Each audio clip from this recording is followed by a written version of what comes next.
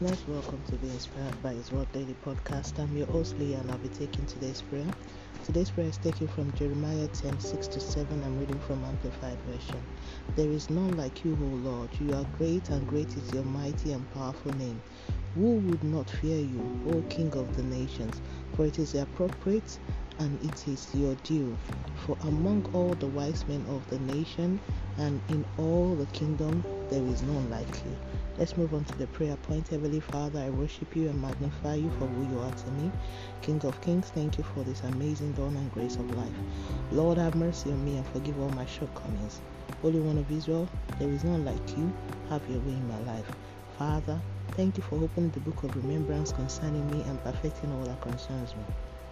Lord, thank you for destroying the desires of the wicked over my life. King of glory, thank you for your divine power that works wonders in my life daily.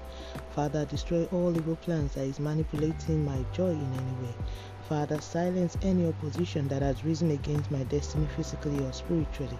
I decree the wonder-working power of God is at work in me, and no power of enemy can truncate my destiny.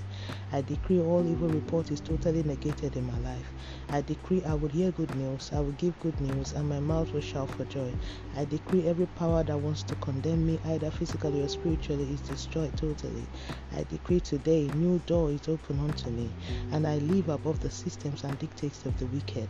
I decree concerning the verse used for this daily prayers, all impacted by it in our household, there is no evil report allowed in our lives and all that concerns us in Jesus' name.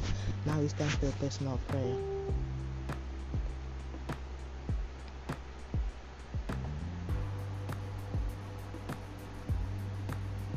And so shall it be in Jesus' name.